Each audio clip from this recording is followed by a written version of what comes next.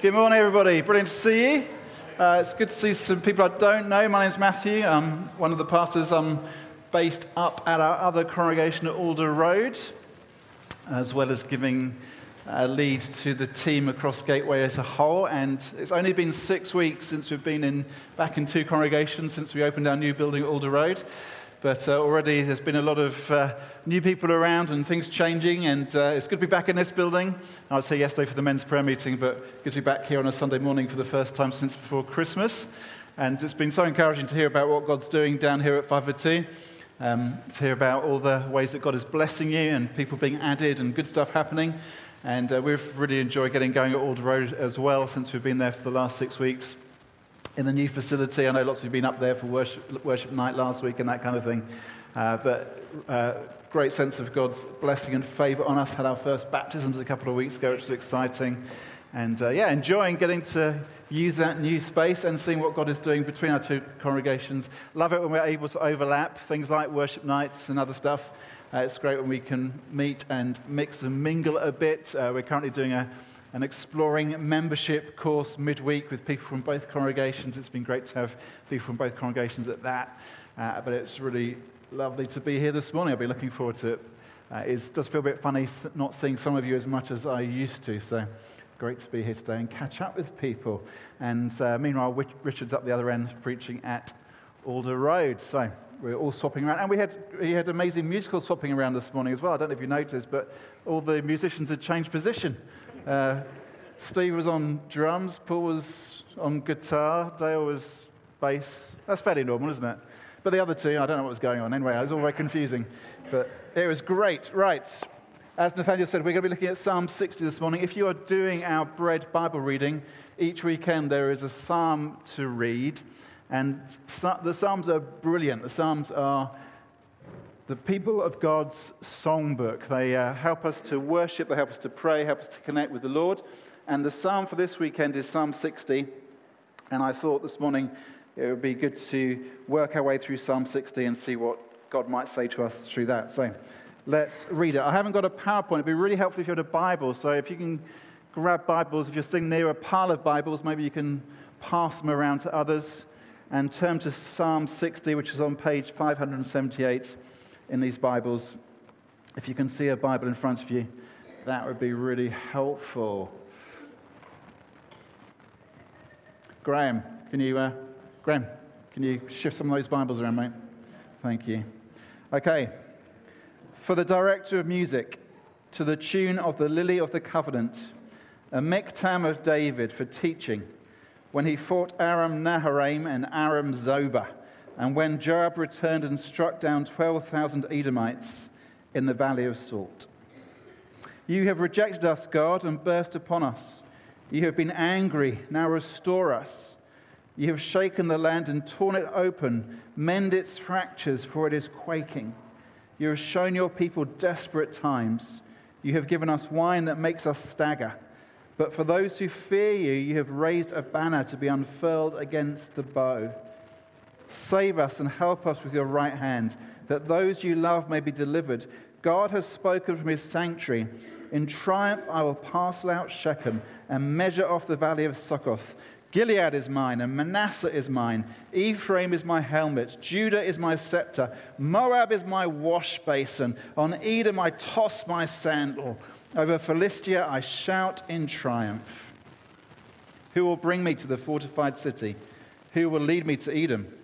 Is it not you, God, you who have now rejected us and no longer go out with our armies?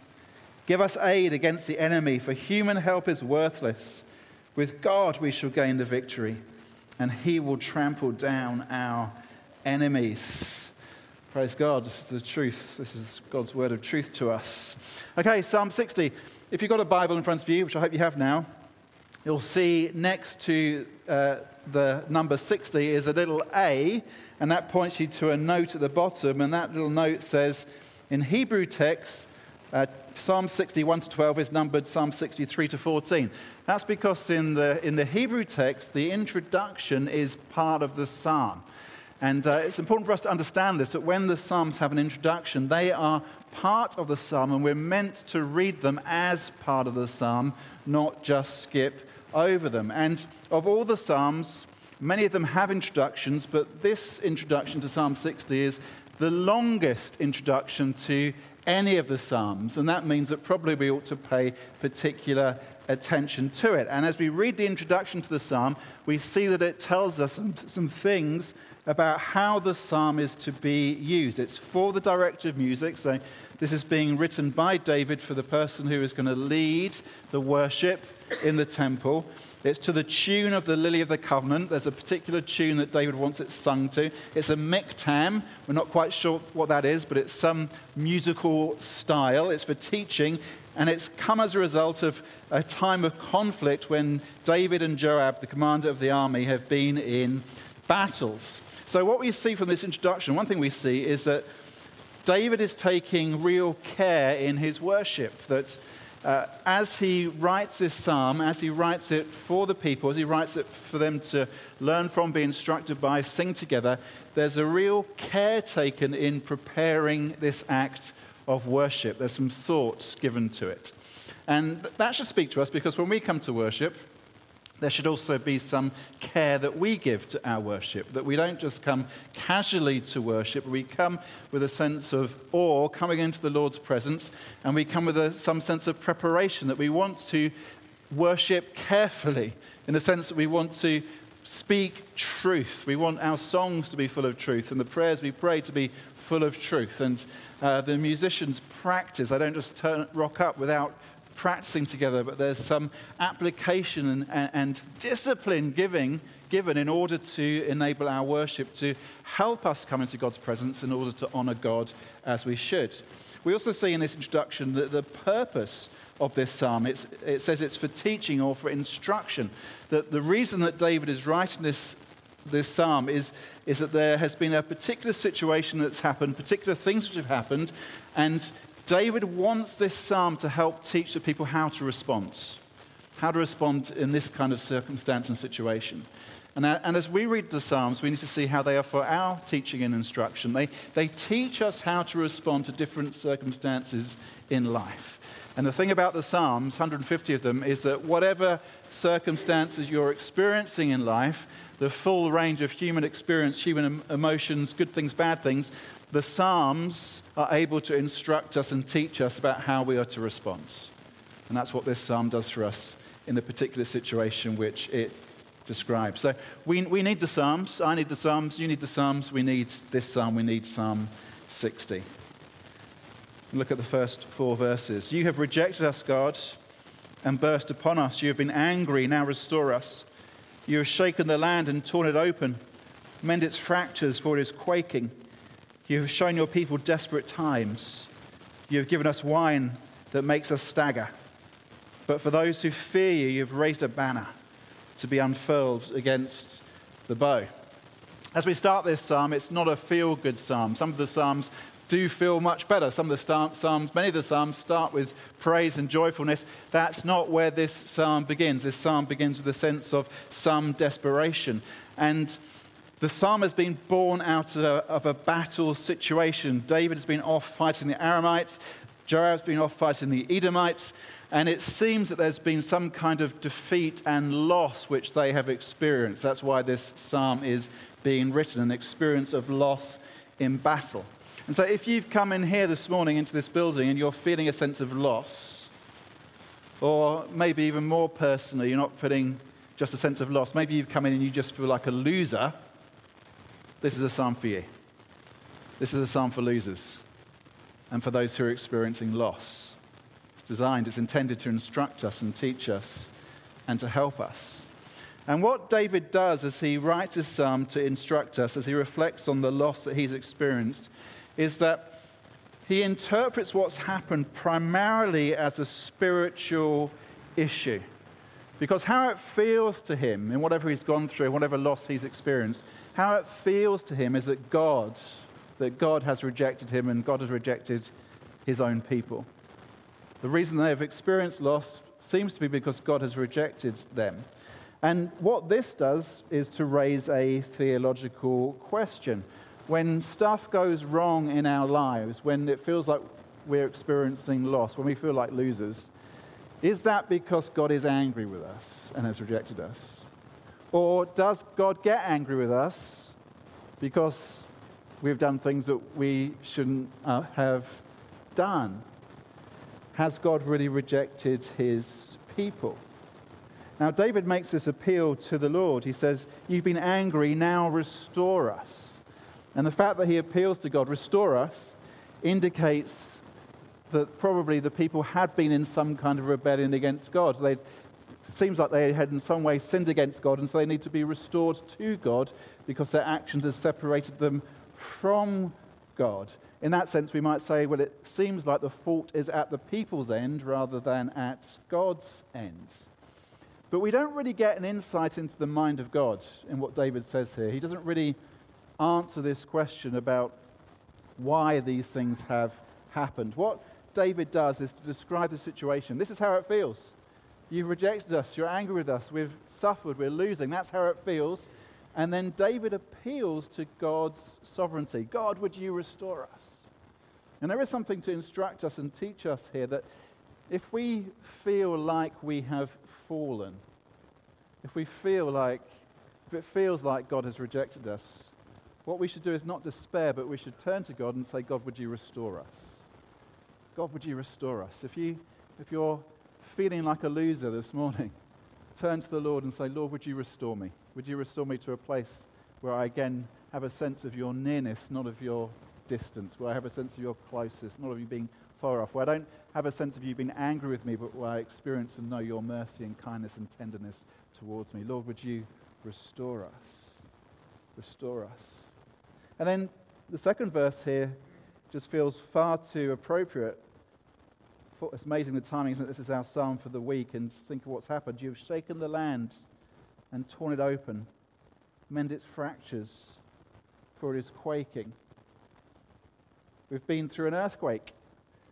28,000 people dead in Turkey and Syria because of the earthquake which happened this past week. What do we do with something like that?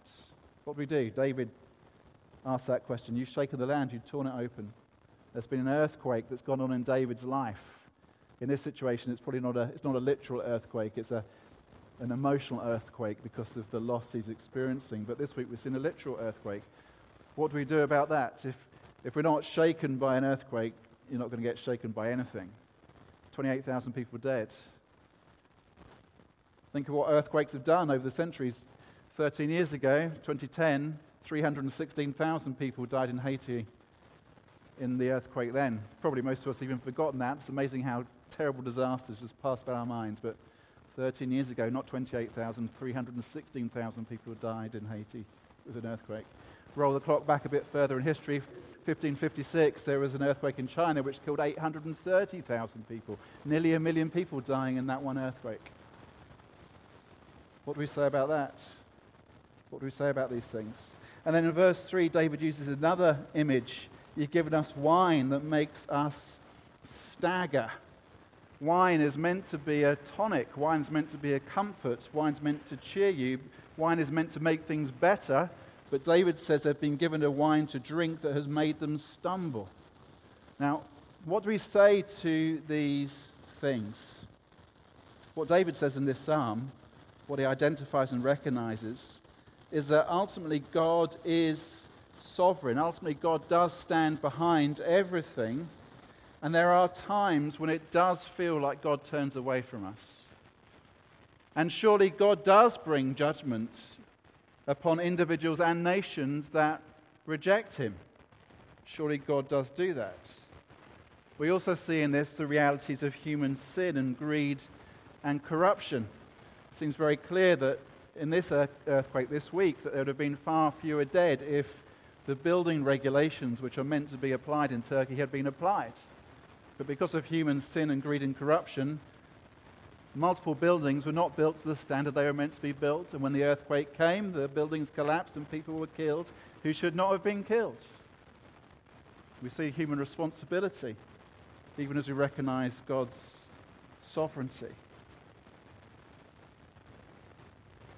And we see that we're not given all the answers. In the psalm, David doesn't really even dig into these questions. He doesn't dig into the why is this happening to us questions. Why has this happened? He simply describes things as they are, or at least he describes things as they feel. This is how it feels, Lord. You've rejected us. You're angry with us. You're not going with us anymore.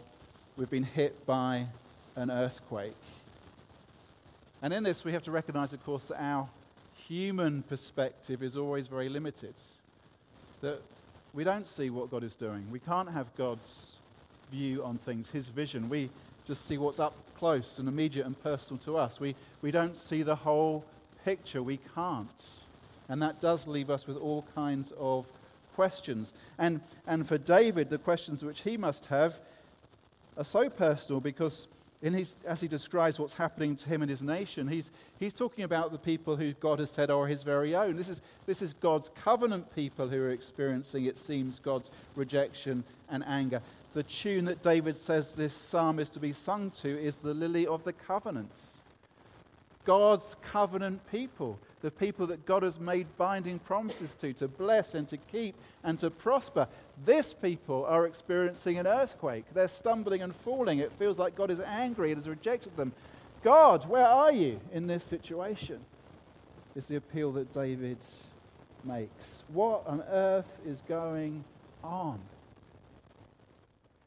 But then, in all of these realities, these apparent realities, where it feels like God is distant and angry and the people are stumbling, David says there's a banner which is being unfurled.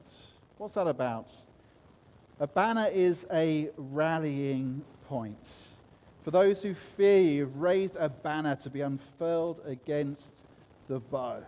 There's been a field of battle in which many have been falling, but now a banner is being raised, and David's cry is, rally to the banner, to me, come to the banner. Come to the king, come to the place where there is security. Rally to the banner.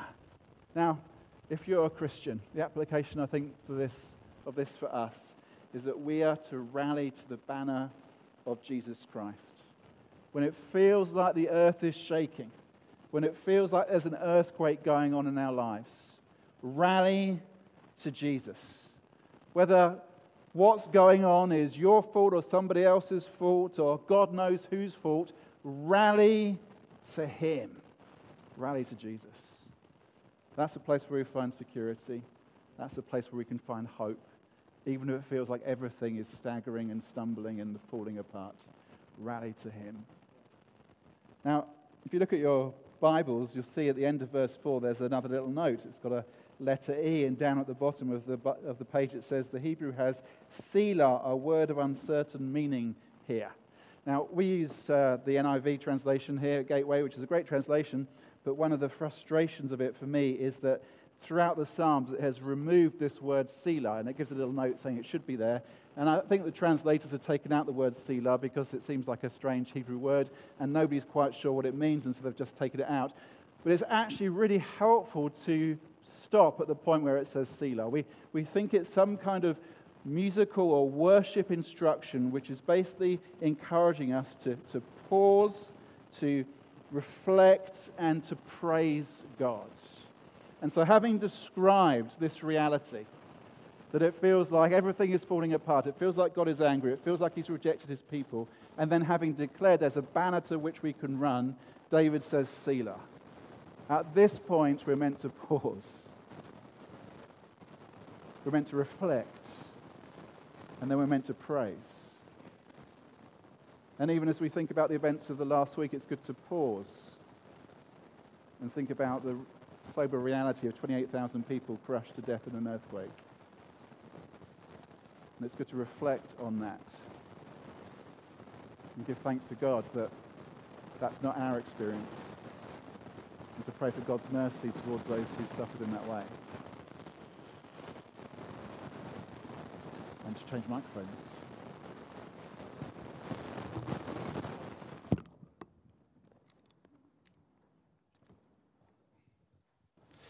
So let's do that. Let's pause and reflect. Lord, we do.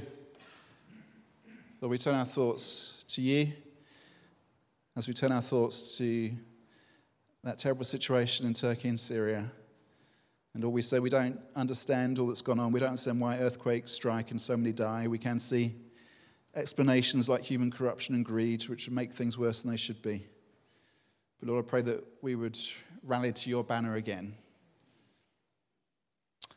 And Lord, for those in this room who are feeling a sense of loss today or feel personally like they're losers, I pray there might be a rallying to you and to your banner and a sense of security and strength that comes. So we give you praise, Lord. Amen. Verse 5, save us and help us with your right hand, that those you love may be delivered. God has spoken from his sanctuary. In triumph I will parcel out Shechem and measure off the valley of Succoth. Gilead is mine and Manasseh is mine. Ephraim is my helmet. Judah is my scepter. Moab is my wash basin. On Edom I toss my sandal. Over Philistia I shout in triumph. Now there's a shift in the psalm here. There's a shift. The first 4 verses, David is describing the defeat they've experienced and making an appeal to God for rescue. And here in these verses, that shifts to a declaration of confidence in who God is and a declaration of what he is going to do. And there's a prophetic word of what God is going to do. God has spoken from his sanctuary. And what God speaks here from his sanctuary, from his temple, probably isn't what we imagine God speaking, because what God speaks sounds a lot like what you would hear on the terraces at a football game. It's a shout of triumph. It's a shout of ridicule against the opposition. Over Moab is my wash basin. On Edom I toss my sandal. Now those are profound insults that are being proclaimed against these other nations. God's rule and reign is going to be seen.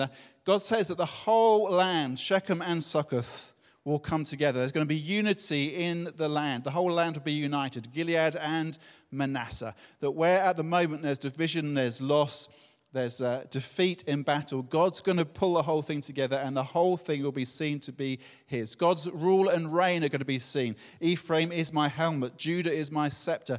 God's rule and reign are going to be made clear, and God's enemies are going to be humiliated. The nations which are currently humiliating God's people will themselves be humiliated. And so we have this football terrace chant of Moab is my wash basin and on Edom I toss my sandal.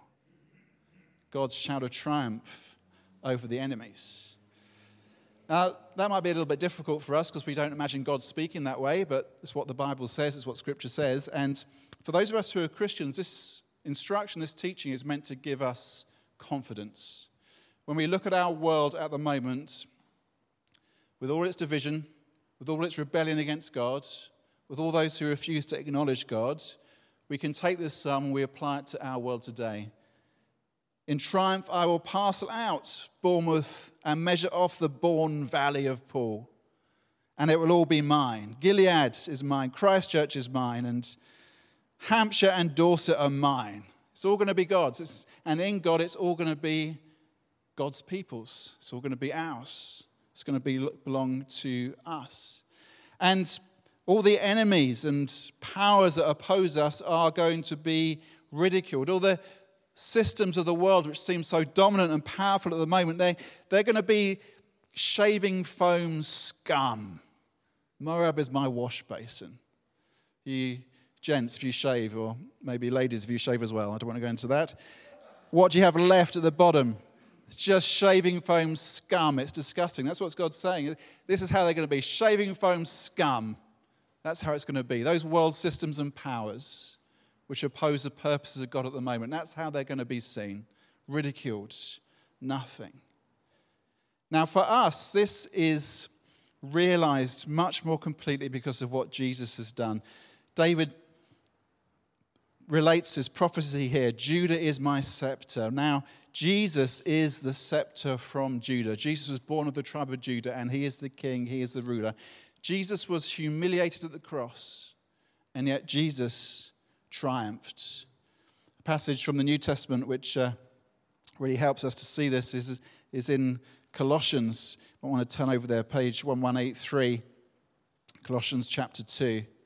And here the Apostle Paul, writing to the church in Corinth, expresses the same sentiments as this psalm, but in terms of what Jesus has done.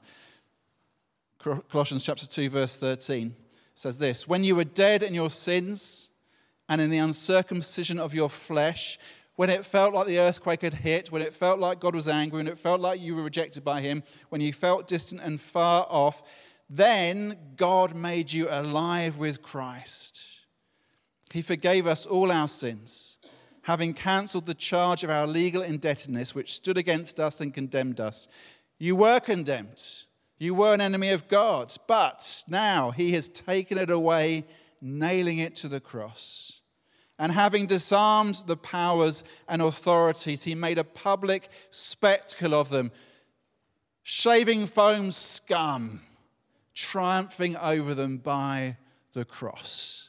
It's what Jesus has done. God in Christ has spoken from his sanctuary. He has spoken through his Son. And whatever confidence David had in God, we can have more because of what Jesus has done. Our sin has been dealt with fully and finally in a way which the people of Israel didn't know and experience because of the cross of Christ. And this means that our ultimate hope of victory is even more secure than was David's, because of what Jesus has done, because he has triumphed at the cross, because he has humiliated and ridiculed his enemies. We can be confident of the victory that is ours. A few years ago at Easter, we were teaching through a series on the cross, and we did one message titled Christus Victor, a Latin phrase, Jesus Christ, the victor, and put together a series of scriptures from the New Testament which reflect this. I just looked them up again this week. I think it's helpful. Listen to this and be encouraged in your soul. If God is for us, who can be against us? Romans 8. So let us hold unswervingly to the hope we profess, for he who promised is faithful. Hebrews 10.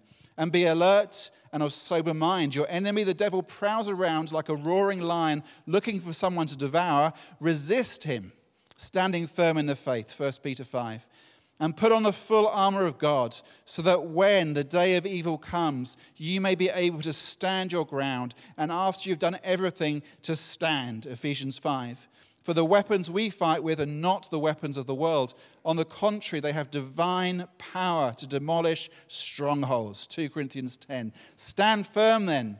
Let nothing move you. 1 Corinthians 15. For God is just. He will pay back trouble to those who trouble you and give relief to you who are troubled.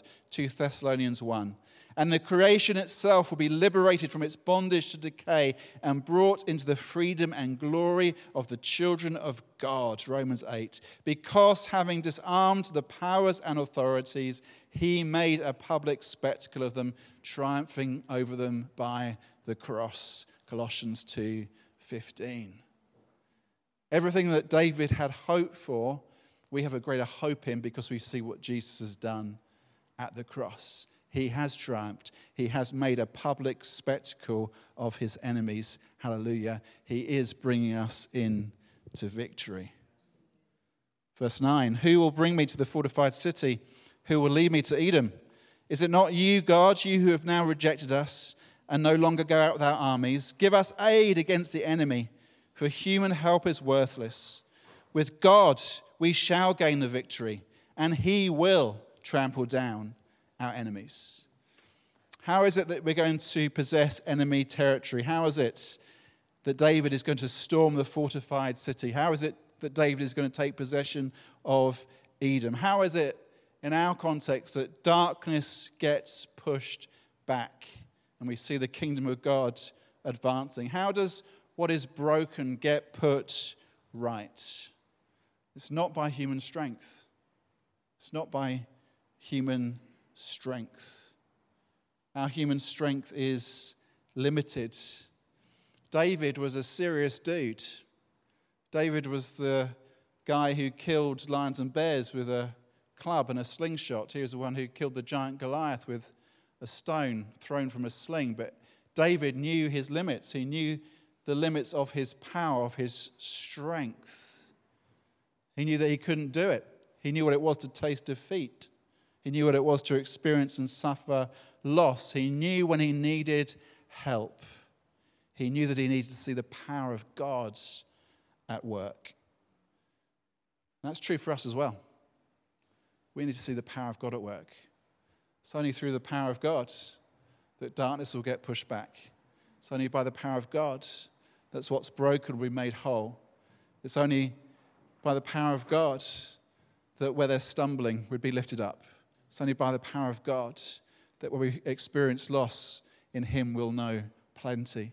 It's only by the power of God that if you feel like a loser in Christ, you can experience what it is to be a victor. And so we need to remember the spiritual fight that we're in. And when it feels like, as it can at times, that God is absent, when it feels like God isn't going with us, what we need to do is what David does in this psalm. And not fall into despair, but instead turn to the Lord and say, God, we need you. We need to know your power. We need to know you at work in our lives. Give us aid against the enemy, for human help is worthless, but with God we shall gain the victory. He will trample down the enemies. We know that's true. We know that's true even more than David did, because we have seen what Christ did at the cross. That at the cross, Jesus did make a public spectacle of his enemies. He did trample them. He did defeat sin and death and the devil. And that means that we can have confidence that in our experience, as a church, as individuals, we can see the victory and the triumph of God. Our theme for this year as a church is multiply. And Nathaniel's already hinted at it in what he said earlier in the service. We're looking for God to multiply his blessing on us. We want to see more people coming to know him. We want to see more broken lives being made whole. We want to see the sick being healed. We want to see the poor being lifted up. We want to see this baptistry tank full much more often and people proclaiming the triumph of Christ in their lives. We want to see the multiplication of these things. How is that going to happen? Only through the power of God. And this is a spiritual fight. So let's turn to him, let's rally to his banner, and let's believe for his victory in our experience, in our lives, right here, right now. Season of Lent is just around the corner. It's only 8 weeks till Easter Sunday. At Easter, of course, we celebrate Christus Victor, the victory of Christ at the cross. The enemy has been trampled. But that's a truth not just for Easter Sunday. That's a truth for every day of our lives. Human help is worthless, but in God we shall gain the victory. He will trample down our enemies. He already has, because at the cross, Jesus defeated sin, death, and the devil. And so in him, we rally to his banner. We find his help. We find his strength. We get lifted up, and we know his victory. Amen. Let's pray. Jesus, thank you so much for what you have done for us. Thank you that you are the victor. So, Lord, I pray for those here this morning who do feel battered by life, that they would be lifted up again by you, find strength in you again. And Lord, I pray for us as a church. I pray here at 502 and at Alder Road we would see the greater victory of God worked out in our experience this year. I pray there would be a multiplication of your blessing upon us, that we would see the evidence of your victory, of your favor, that we would know that God, yes, God is with us. And God is the one who is able to bring us into victory because Christ already has triumphed. Let us lay hold of these things afresh, King Jesus. Let us let them seep deep into our souls and live them out in our experience and how we conduct ourselves in the world. Thank you that we are your covenant people, and you will never let us go. To that we cling, and in you we hope. Amen.